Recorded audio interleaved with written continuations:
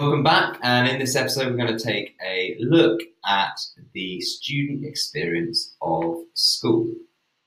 So you'll know from your school that there's a wide range of different ways that schools can attempt to categorize or label pupils, and in response, pupils will react in a number of different ways to adapt to their scenarios. So first of all, reactions often include the formation of pupil subcultures, which can influence pupil identities, motivation in school, and also their levels of achievement. And as part of this process, there is what Lacey described as the process of differentiation and polarization. Now, differentiation is the process by which pupils are ranked and categorized into different streams or set. And polarization is when pupils become divided into opposing groups or poles, and those labelled as top stream conformist high achievers, and those labelled as low stream failures. Now, differentiation and polarization can lead to a range of subcultural responses, including pro and anti-school subcultures.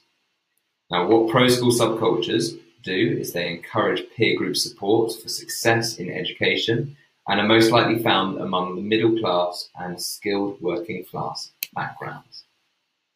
Now, anti-school subcultures are those that are likely to adopt a set of delinquent values as a means to resist the system of schooling that has labelled them as failures.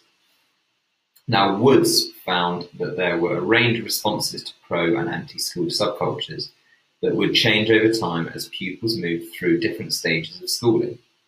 This might be different in respect to gender, class, and ethnicity. So to recap that a little bit, you've got student reactions to educational triage, which include the formation of pupil subcultures, which influences pupil identities, motivation in school, and levels of achievement. And it was Woods that found that there were a range of different responses between pro and anti-school subcultures that would change over time as pupils move through different stages of schooling. And this might be different with respect to gender, class, and ethnicity. And part of the process of educational triage is what Lacey describes as the process of differentiation and polarization. Now, you need to remember as well that pro-school subcultures are most likely found among working class pupils, among middle class or skilled working class pupils. And differentiation and polarization can lead to this range of subcultural responses, which can include those pro that we just talked about and also anti-school subcultures. So that is all we're going to look at to do with the student experience. In the next episode, we're going to start looking at educational policy and how that affects the school system. So join us again then, and we'll cover some more sociology A-level topics for you. If this episode has got you in the mood for more revision, then head over to senecalearning.com, where you can revise all of your A-level subjects absolutely free. And if you're on Apple Podcasts or Anchor, then you will find a link in the bio. But if not, just type in senecalearning.com and you'll find us.